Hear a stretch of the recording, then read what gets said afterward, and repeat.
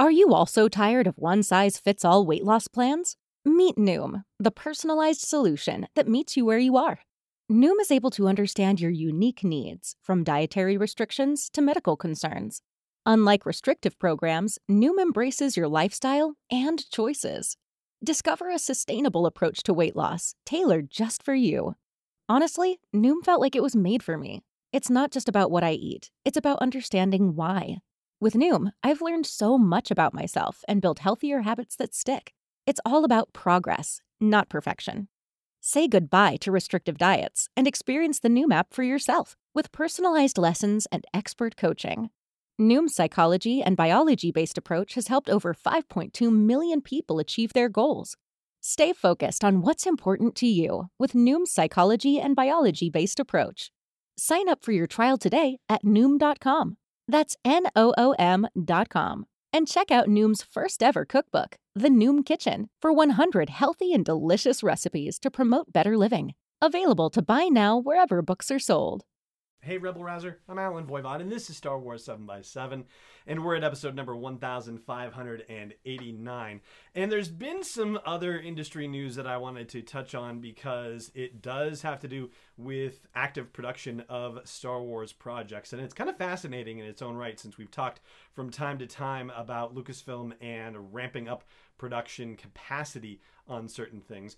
ILM just announced that they are starting a new division of the company, ILM TV, and they're getting back into television, streaming and episodic. Now, I'm saying getting back into television because once upon a time they were involved with a particular passion project of George Lucas's, that of course being the Young Indiana Jones Chronicles. They were doing all the special effects for that seminal TV series and bringing, as they defined it, cinematic quality to the visual effects of the television situation. And so they don't call it a television situation, but I think you know what I mean.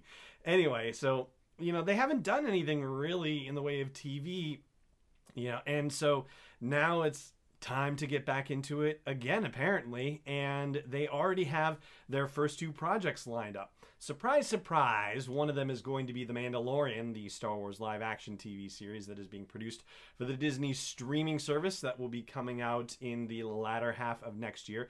They're also lined up to take over the visual effects for the Krypton series, which is a Superman prequel thing happening over on Sci-Fi, and I'm saying taking over because they are picking it up for season 2. Now, there are other companies already in the market that specialize in visual effects for episodic and streaming television.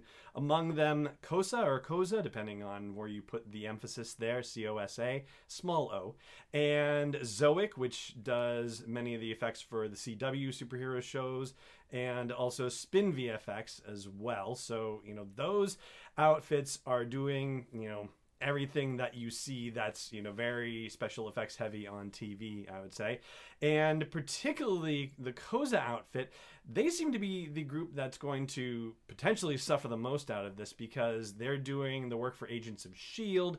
They've done stuff for Guardians of the Galaxy and so on and so forth. They've actually worked with Bad Robot as well, according to their website. So it seems like those situations are going to be the ones that move away from a studio like COSA over to Industrial Light and Magic as they get their machine up and running. Those seem to be the prime opportunities. And, because ILM was acquired by Disney as part of the deal with Lucasfilm, it's actually kind of surprising that this hasn't happened sooner, to be honest with you. It has been 6 years since the deal was official, but hey, no time like the present, right?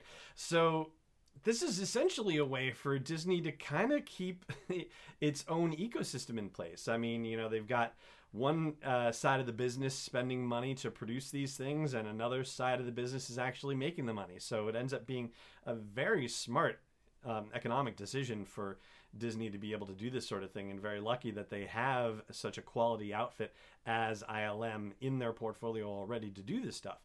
And so now I guess the question becomes, how long is it going to be before they, really ramp this up and get more of their properties to be working with ILM? Although, as it is these days, if you actually sit through the credits for movies and whatnot, and you go through all 1,200 people or so that are listed there, you'll notice that it's usually not one outfit, but it's a lot of different visual effects outfits that are called in to handle visual effects for a cinematic situation. And so, ILM has worked on Marvel movies, for example, but they're not the only ones. I guess one of the big ones, of course, that you've heard about mentioned on here from time to time is Lola VFX, which has been the one that did the digital de-aging of Michael Douglas and Robert Downey Jr., for example, in various Marvel movies, and they do a fantastic job with that stuff. But ILM's capacity, just because they aren't able to take care of all the effects on a movie, doesn't necessarily mean that that's, a slight on ILM or anything like that. Quite the opposite. It's just, the nature of the business. But now that they are opening a new TV division, well, that certainly seems to bode well for their capacity and their interest in building that capacity and that infrastructure too.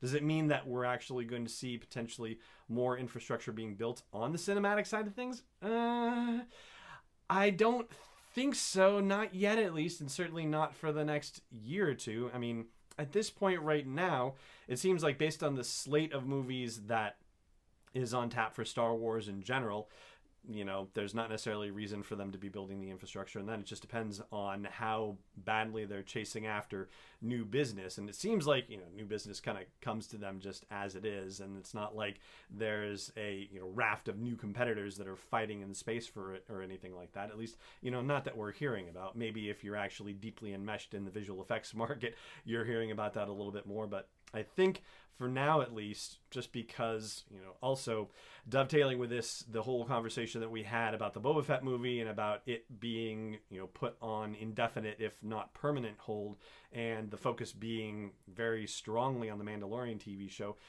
and the fact that Disney's streaming service is going to have to add more content and more content and more content. It's just going to have to do that. I mean, The Mandalorian and Clone Wars is not going to be enough. We know that there's supposed to be a couple of Marvel TV series as well that are hitting this streaming service, but it seems like really the focus is going to be very strongly on the television, the streaming television side of the house for the near future.